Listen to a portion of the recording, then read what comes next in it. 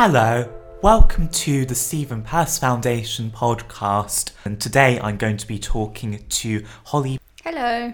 Hi. So, to start off with, what does it mean to be deaf? So, I am wearing hearing aids. Yeah. And so it means I don't have a cochlear implant, which is for perhaps more severely deaf or people who struggle more with functioning in, Of course. normal kind of hearing society. And I am what's called severely to profound, which is almost the highest level of hearing loss. But luckily, because I have high pitches, which not all deaf people do, it means I can hear conversations better. So I'm a fluent speaker. Right. Absolutely. So, I know that you've been involved with the National Deaf Children Society, or the NDCS. And what is their campaign about, would you say?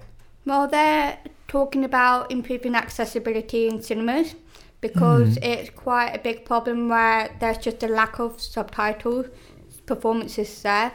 And then there's also, subtitle screenings that are described on website.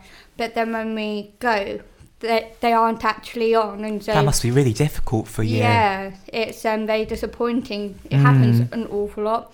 And then obviously there's because there's so few subtitle performances, they're often on really awkward times of the day, such as like 9:30 on a Monday morning, term time, and just nobody can go to it. That doesn't seem like a really good system at all. It doesn't seem very well thought through. Yes, so we're trying to improve accessibility by increasing subtitle performances or introducing new technology such as subtitle glasses, where you have the subtitles on the glasses instead of actually having it on the screen, which is really cool. So, on that note, how exactly did you get involved with their campaign? Was it based on past experiences you had had?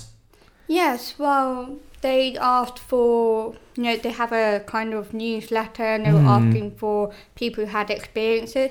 And me thinking, well, I've had plenty. About 90% of my cinema experiences have been pretty bad. So I emailed in a couple of my stories, and then they replied back saying they were interested and wanted to use my story. And then later on they said, oh, we've had some media interest in your story, so would you like to do it? And I said, of course I would. That must have been really exciting for you. Absolutely, yeah. So, you've said that 90% of the time it's not been a good experience, the cinema. Is there anything you'd like to say about that? What have been sort of specific problems and difficulties you've had when you visited the cinema in the past? Well, I've had it's been pretty much the same problem when we've gone. So we will go to a subtitle screening that says it's subtitled, but then they don't actually have them on. For example, I went to an early screening of Star Wars, and there were a lot of people there, which was really unusual. And we started watching it, and the film had no subtitle. And the first 20 minutes was shown without them. And luckily, because there were a lot of people there, a lot of people protested, so we were actually able to get the cinema to put the subtitles back on. But obviously, the first 20 minutes have been shown without the subtitles, which was, really, really upsetting. Another example was when we went to holiday in Scotland, and we'd been waiting in this, well, I'm very sorry, a very boring town for about 3 or 4 hours. And we went and no subtitles, and they couldn't change it, so it was just a very, very So it's something that keeps on happening to you in terms of going to cinemas and it being described and yet not getting in those subtitles, despite the fact that they've been presented as a subtitled screening. Yeah, I mean, it happens all the time, even with movies where, for example, Quiet Place, there's no talking practically, apart from like 1 minute in the middle of the film. Which actually also did not have subtitles, which was very, very funny and ironic. But yeah, it's just happens an awful lot. So, last week you were on the radio. Can you tell us a little bit about that experience and what it meant to you? Yes, so when I said about the media interest, there was Channel 5 News, which unfortunately ended up doing something on the national rail. There was BBC Radio 4, which is the radio interview that I did recently. And Sky News also wanted some recording from me as well, and so I've sent in some. Right. And because they understood that I was at college, it was just them sending me questions and me answering them and recording them and then sending them off. So I didn't actually get to go and do the whole microphone talking, the actual interview bit. But I was really happy that at least I was included, and because it's something that just affects me so much and so often, and not just me and my family. And so to be able to do this on a national level was absolutely amazing. Absolutely. And you mentioned, I think, in that interview on You on Yours and on BBC Radio 4 that the NDCS, the National Deaf Children's Society, shouldn't actually go to court with this issue. Why do you think that is? Well, it's because accessibility is all about, equal rights. Yes. And people being able to do things the same with other people. And unfortunately, at the cinemas, that's not doable at the moment. It's kind of not equal for deaf people and hearing people. And it is because hearing people like, oh, well, we don't want to read the subtitle. But for them, it's just they don't like it and we need it. It's a necessity. So it's that comment's based on that kind of thing. But as the NDCF said, we don't need to take it to court. Yes. We want to come to the cinemas on their own and get them to change on their own without any kind of legal interference. I suppose you don't want the process to be adversarial and to be kind of us against them sort of thing. Yeah, absolutely. We want to work with them. We're not asking for much. Subtitle screenings don't cost anything. No. So they don't cost anything to put on. So if, we just say, look, we have this problem, can you fix it? Then hopefully that'll be the outcome. And unfortunately, if it does come to it, we may have to, take it to court. Right. So, what have been the results of this campaign? Have you noticed any immediate changes?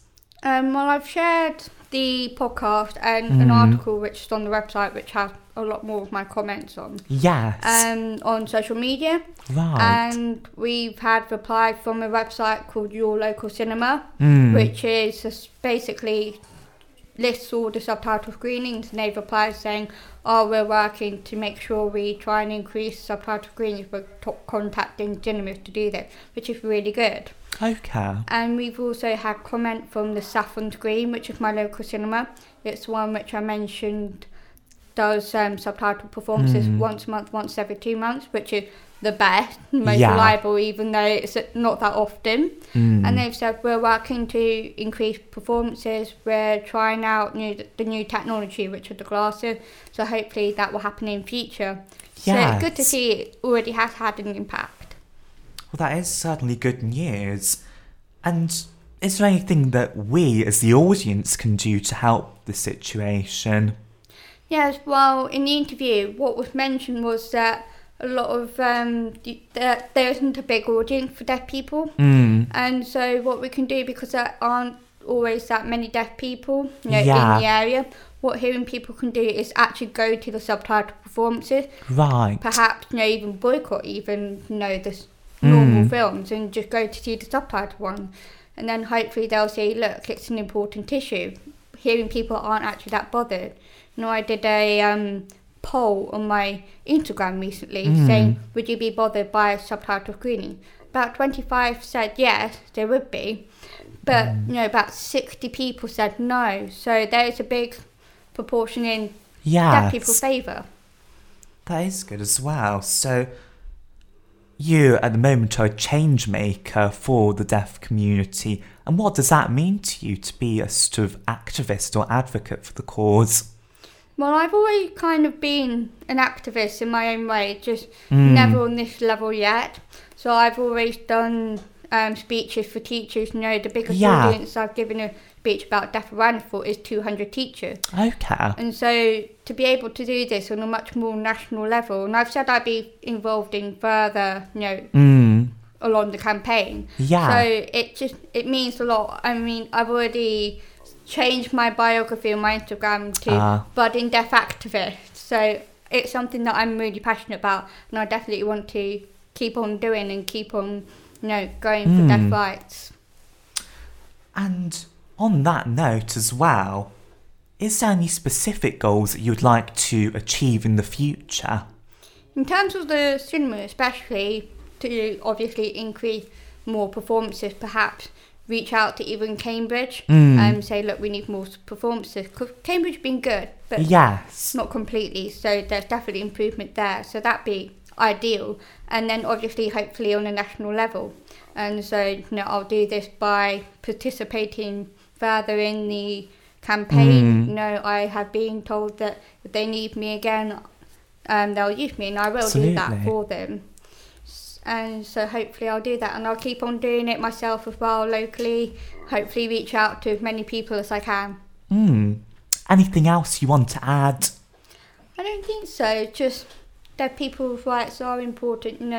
We are normal people. We're just the same as everybody else, except with a little extra challenge. So this kind of thing shouldn't be a problem for us. No. But I will fight for it if I need to. So yeah. Thank you for that interesting interview. And thank you, James.